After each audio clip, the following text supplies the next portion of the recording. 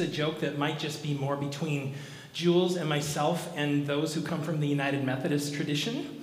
But I kind of wanted to explain it a little bit. It actually comes from the name of this book. This is an extension of the United Methodist hymnal. I don't know how long ago it was published. How old is this, Stephanie? Do you know?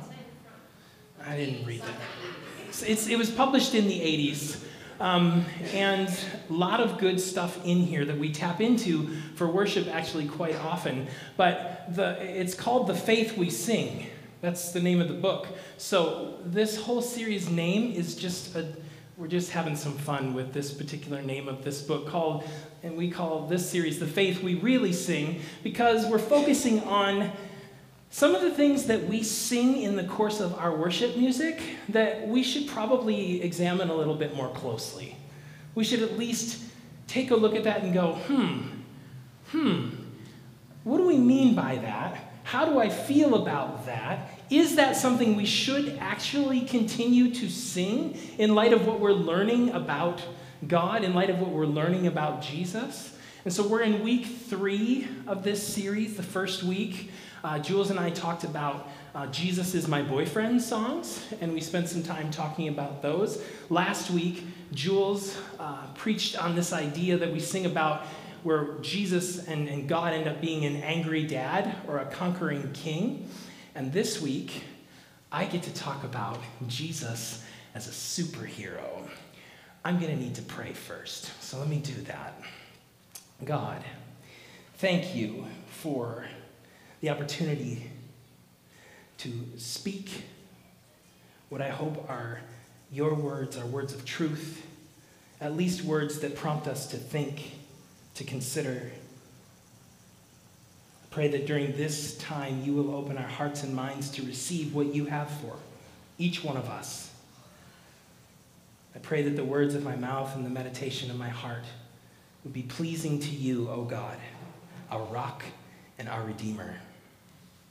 Amen. So I need to give you fair warning that I hope you will bear with this pastor this morning, because we get to talk about superheroes. And I have a 9-year-old and an 11-year-old boy, so superheroes are pretty huge in our house. Dominates a lot of our conversation, talk about superheroes. It's also turned me into a super nerd. And so this morning, I'm going to end up nerding out quite a bit in this conversation. Bear with me. I hope that you will be patient with me as I get way too excited talking about this particular topic. You see, the topic of superheroes is huge right now. I mean, I think you'd have to be living in a cave to not realize that superheroes, especially comic book superheroes, are extremely prevalent in our culture. The biggest money-making movies over the last 10 years have been superhero movies. We're big on going to the theater and watching comic book superheroes. In fact, I just heard rumor that this year's Oscars, which lost their initial host, the Oscar Awards ceremony, they're trying to assemble all of the actors and actresses who are the Avengers in the Avengers movies, and they're going to host the Oscars, which I think is awesome. I'm excited about that. So along with this idea of superheroes being popular, because they're so popular, it's pretty easy to make that turn toward the greatest hero we have in the history of the world being portrayed as a superhero. This idea of Jesus as superhero, it's not that much of a stretch to make. And it's really compelling when you consider the current state of pop culture. It's why we can find images like this one on the internet. It's also why, if you Google Jesus is my superhero, which I did, you will find 3 pages of search results that are all a link to one song that comes from, this is an actual song that was a part of some vacation Bible school curriculum for the Vineyard Church, okay? I'm going to show you this video, and I'm going to give you a heads up. I'm going to give you fair warning. It's super catchy. So this may be a little bit of an earworm for you. So just there, that's all I'm going to say as I prime you for this video. But I had to show this so you get what I'm talking about. Oscar, could you hit that for me, please?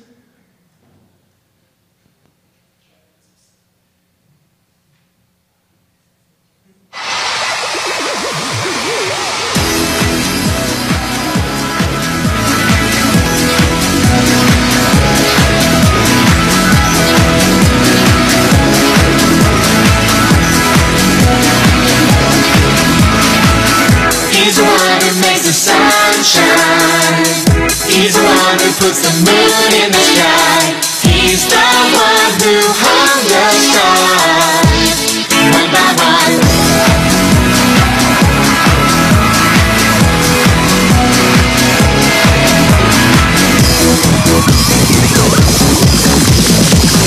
He's the one who makes the birds sing. He's the one who makes your dreams so high. He's the one who makes me smile. Day by day, Jesus, you're my superhero. You're my star, my best friend. Jesus, you're my superhero. You're my star, my best friend. Yeah, yeah, yeah, yeah, yeah, yeah. Look at this part, man. Yeah, yeah.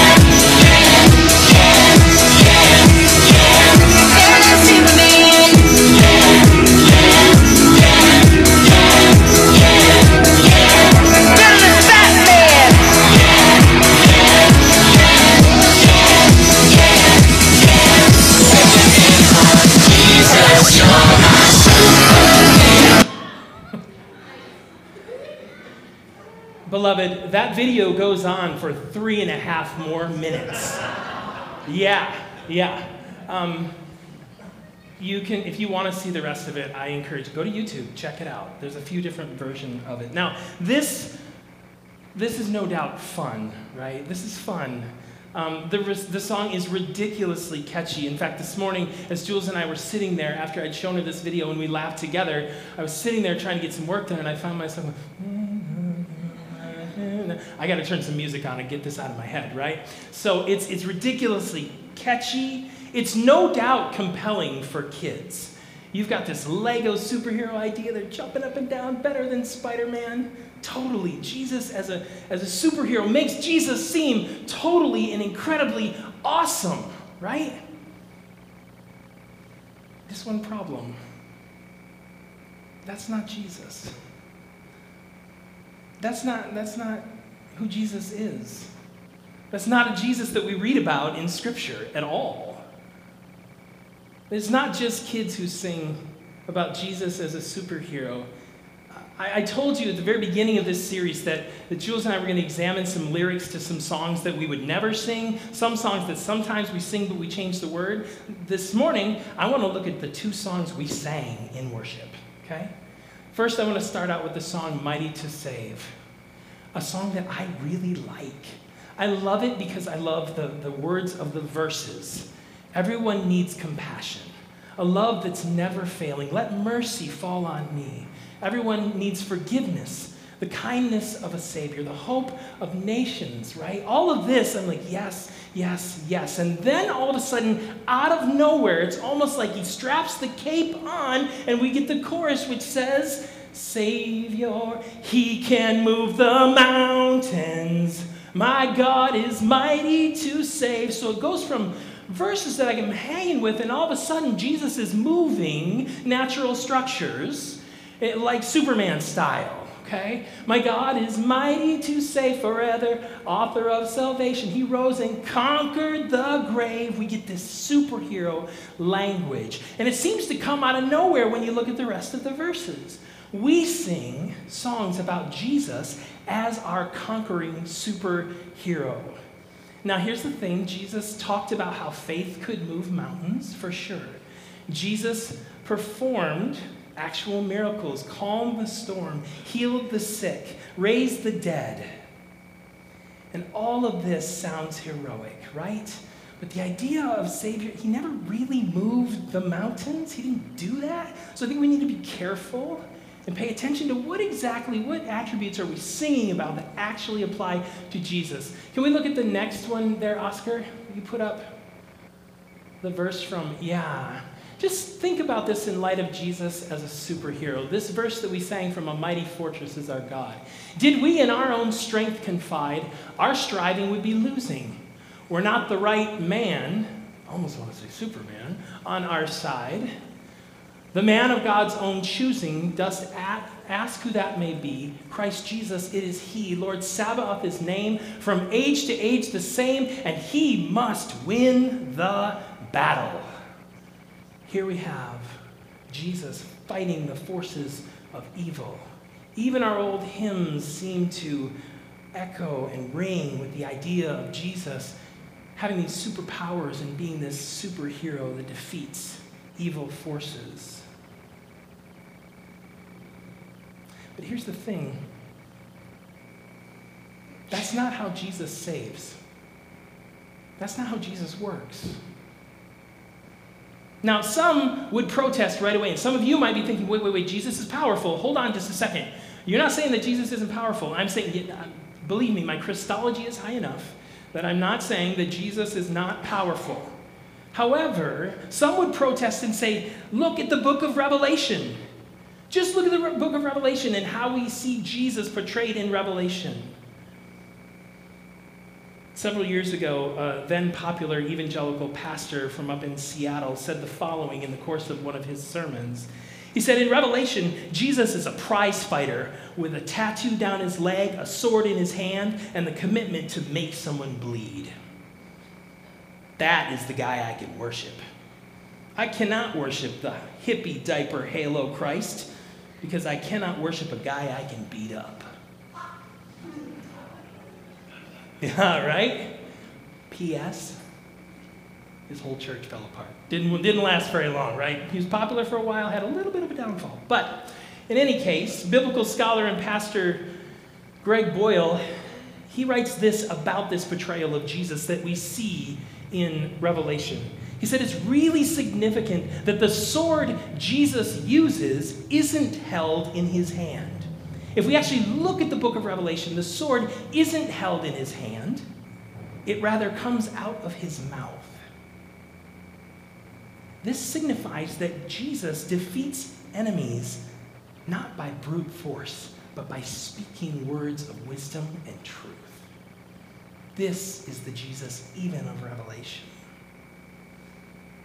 And if we look at our text for this morning, we get a clearer picture of how Jesus saves and why Jesus doesn't fit the mold of our modern day comic book superhero. But first, a little bit of what you might call ironic backdrop. This I am statement that Jesus says about himself, we've been going through each week. Side note, each week, Jules and I have presented one of the I am statements from the book of John, where Jesus self-defines, self-describes. And this particular one comes after Jesus literally rescues a damsel in distress, if you will. Right after a moment where he kind of plays superhero, we read these words. Some of you may remember the story of Jesus and the woman who is caught in adultery.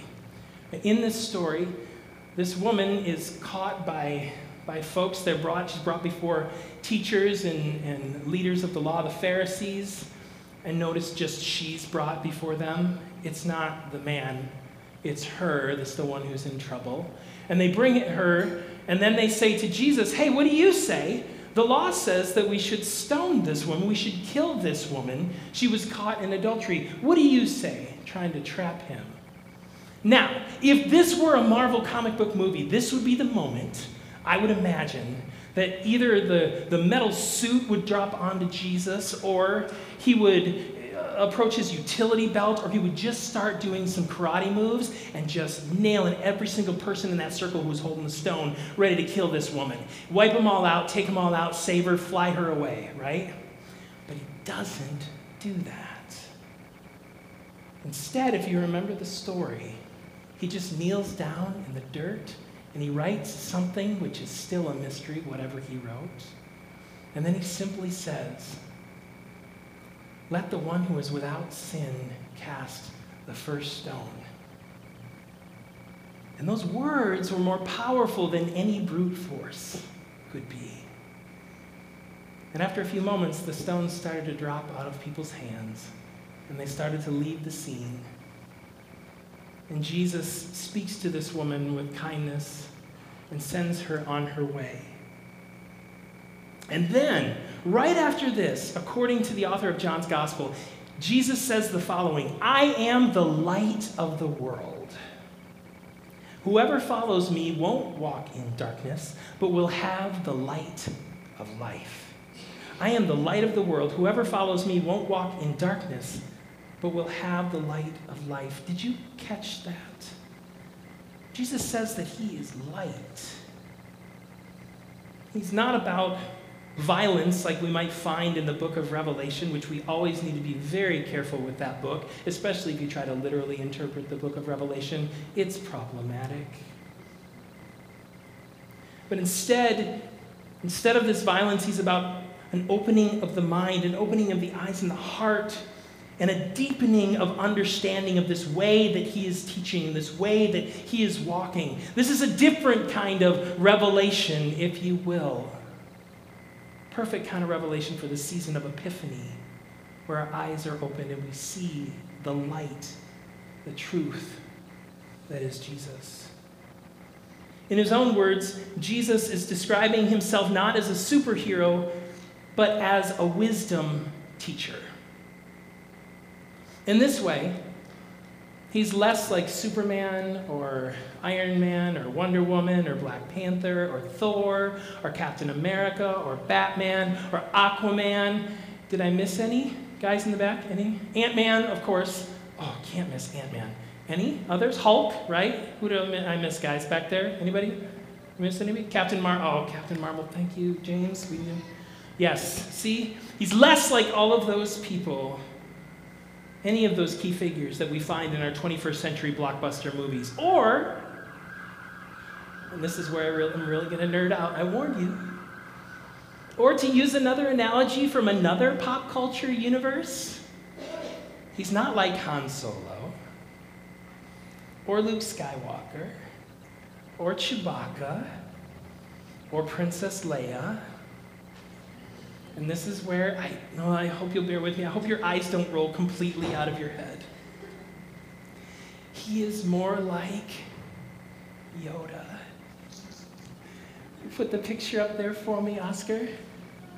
Jesus is more like Yoda. Oh my gosh, the pastor is going crazy. No, bear with me. Stick with me when I talk about this. He's more like Yoda. Yoda, the great and wise Jedi Master from the classic saga of the Skywalker family.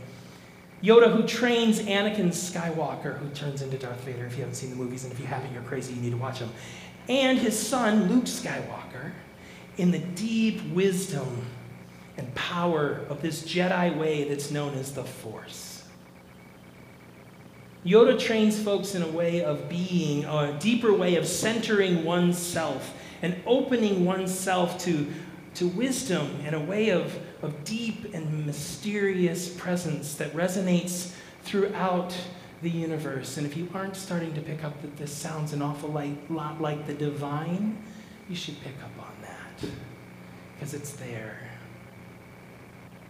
This picture of Jesus as a wisdom teacher is one that we don't focus on that much. We don't talk about it that much in our contemporary churches. And I think that part of this might be because some of us were raised in church to defend against the idea that Jesus is only a wise person. I don't know if any of you grew up in a tradition where, I was taught this thing called apologetics, and this is how we argue the Christian faith. And I was taught that Jesus is not just another wise teacher. Jesus is something beyond that and different from that. And so because of that, we tend to just cast that aside.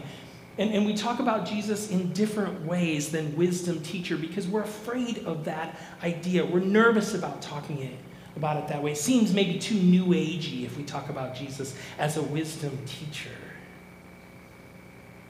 However, if we carefully read the Gospels and seriously study who Jesus was and what he preached, I think we discover that just such a picture is revealed to us. That is what we see. That Jesus is this wise teacher. Cynthia Burgo is an Episcopal priest, and she also teaches at the Center for Action and Contemplation in Albuquerque, New Mexico. And she writes this is a lengthy excerpt from her writings, but it's so good that I just lifted it and wanted to use it this morning and share it with you. She writes this about this picture of Jesus as wisdom teacher. She writes, "There's been a strong tendency among Christians to turn Jesus into a priest, our high priest. The image of Christos Pantocrator, Lord of all creation, dressed in splendid sacramental robes, has dominated the iconography of both Eastern and Western Christendom. But Jesus was not a priest. He had nothing to do with the temple hierarchy in Jerusalem, and he kept a respectful distance from most ritual observances. Nor was he a prophet in the usual sense of the term, a messenger sent to the people of Israel to warn them of impending political catastrophe in an attempt to redirect their hearts to God. Jesus was not interested in the political fate of Israel, nor would he accept the role of Messiah continuously being thrust upon him. Rather, he stayed close to the ground of wisdom, the transformation of human consciousness. He asked timeless and deeply personal questions. What does it mean to die before you die? How do you go about losing your little life to find the bigger one?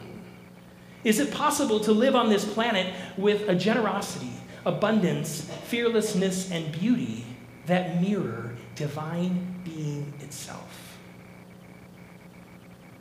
Now, I want to say again, I want to be clear, that we're not saying that Jesus is strictly a wisdom teacher, only a wisdom teacher. Again, we have a higher Christology than that. Still, if we begin to see and embrace this picture of Jesus, then we clearly, I think, see that he's more Yoda than he is Superman. Now, quick aside, I have to say this for anyone who might listen to this down the road on the podcast. Some of you hardcore Star Wars nerds are going to balk at that statement, and my own two boys might push back on me and say, listen, Dad, or listen, Pastor Andy, Yoda totally picked up a lightsaber and fought Count Dooku in Attack of the Clones, and he fought Darth Sidious in Revenge of the Sith.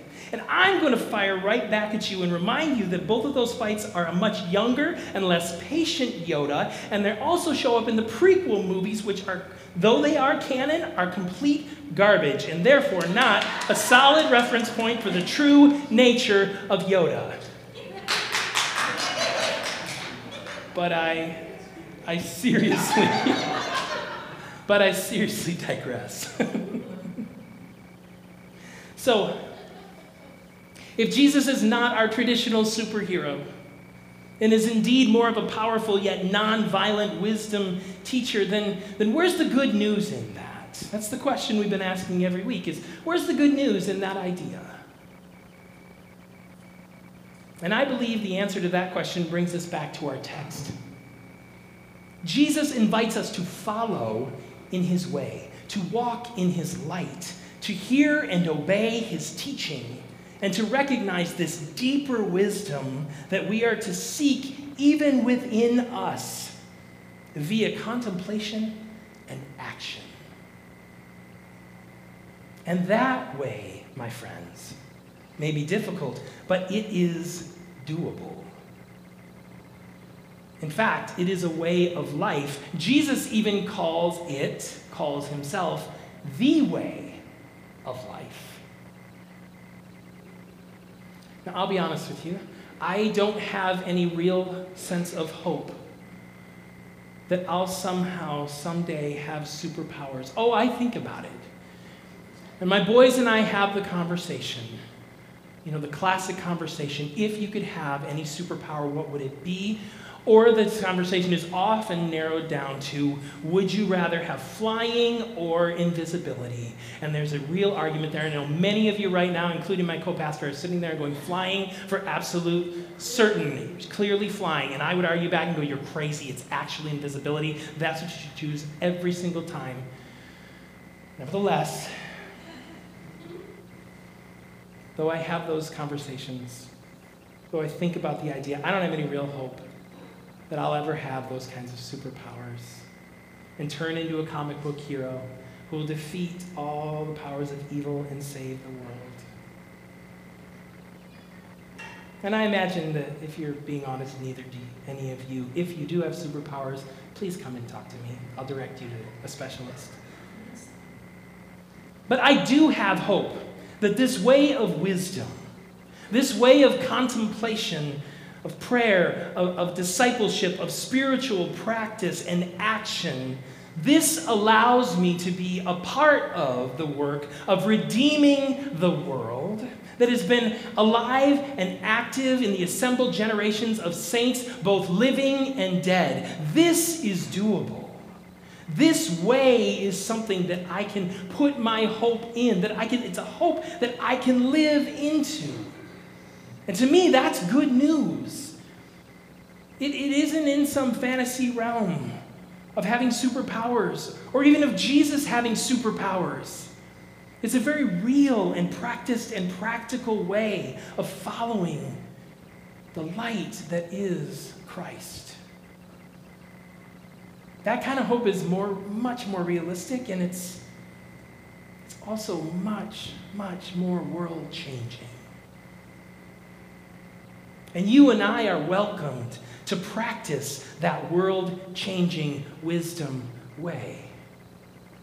That's how Jesus self-identifies.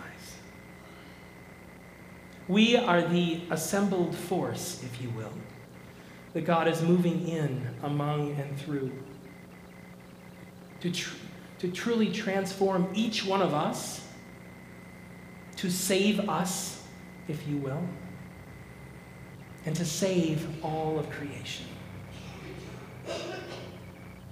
May we, ordinary, everyday, no superpowers, disciples, followers of this way, may we be encouraged and empowered to follow that Jesus and to walk in his light. Amen.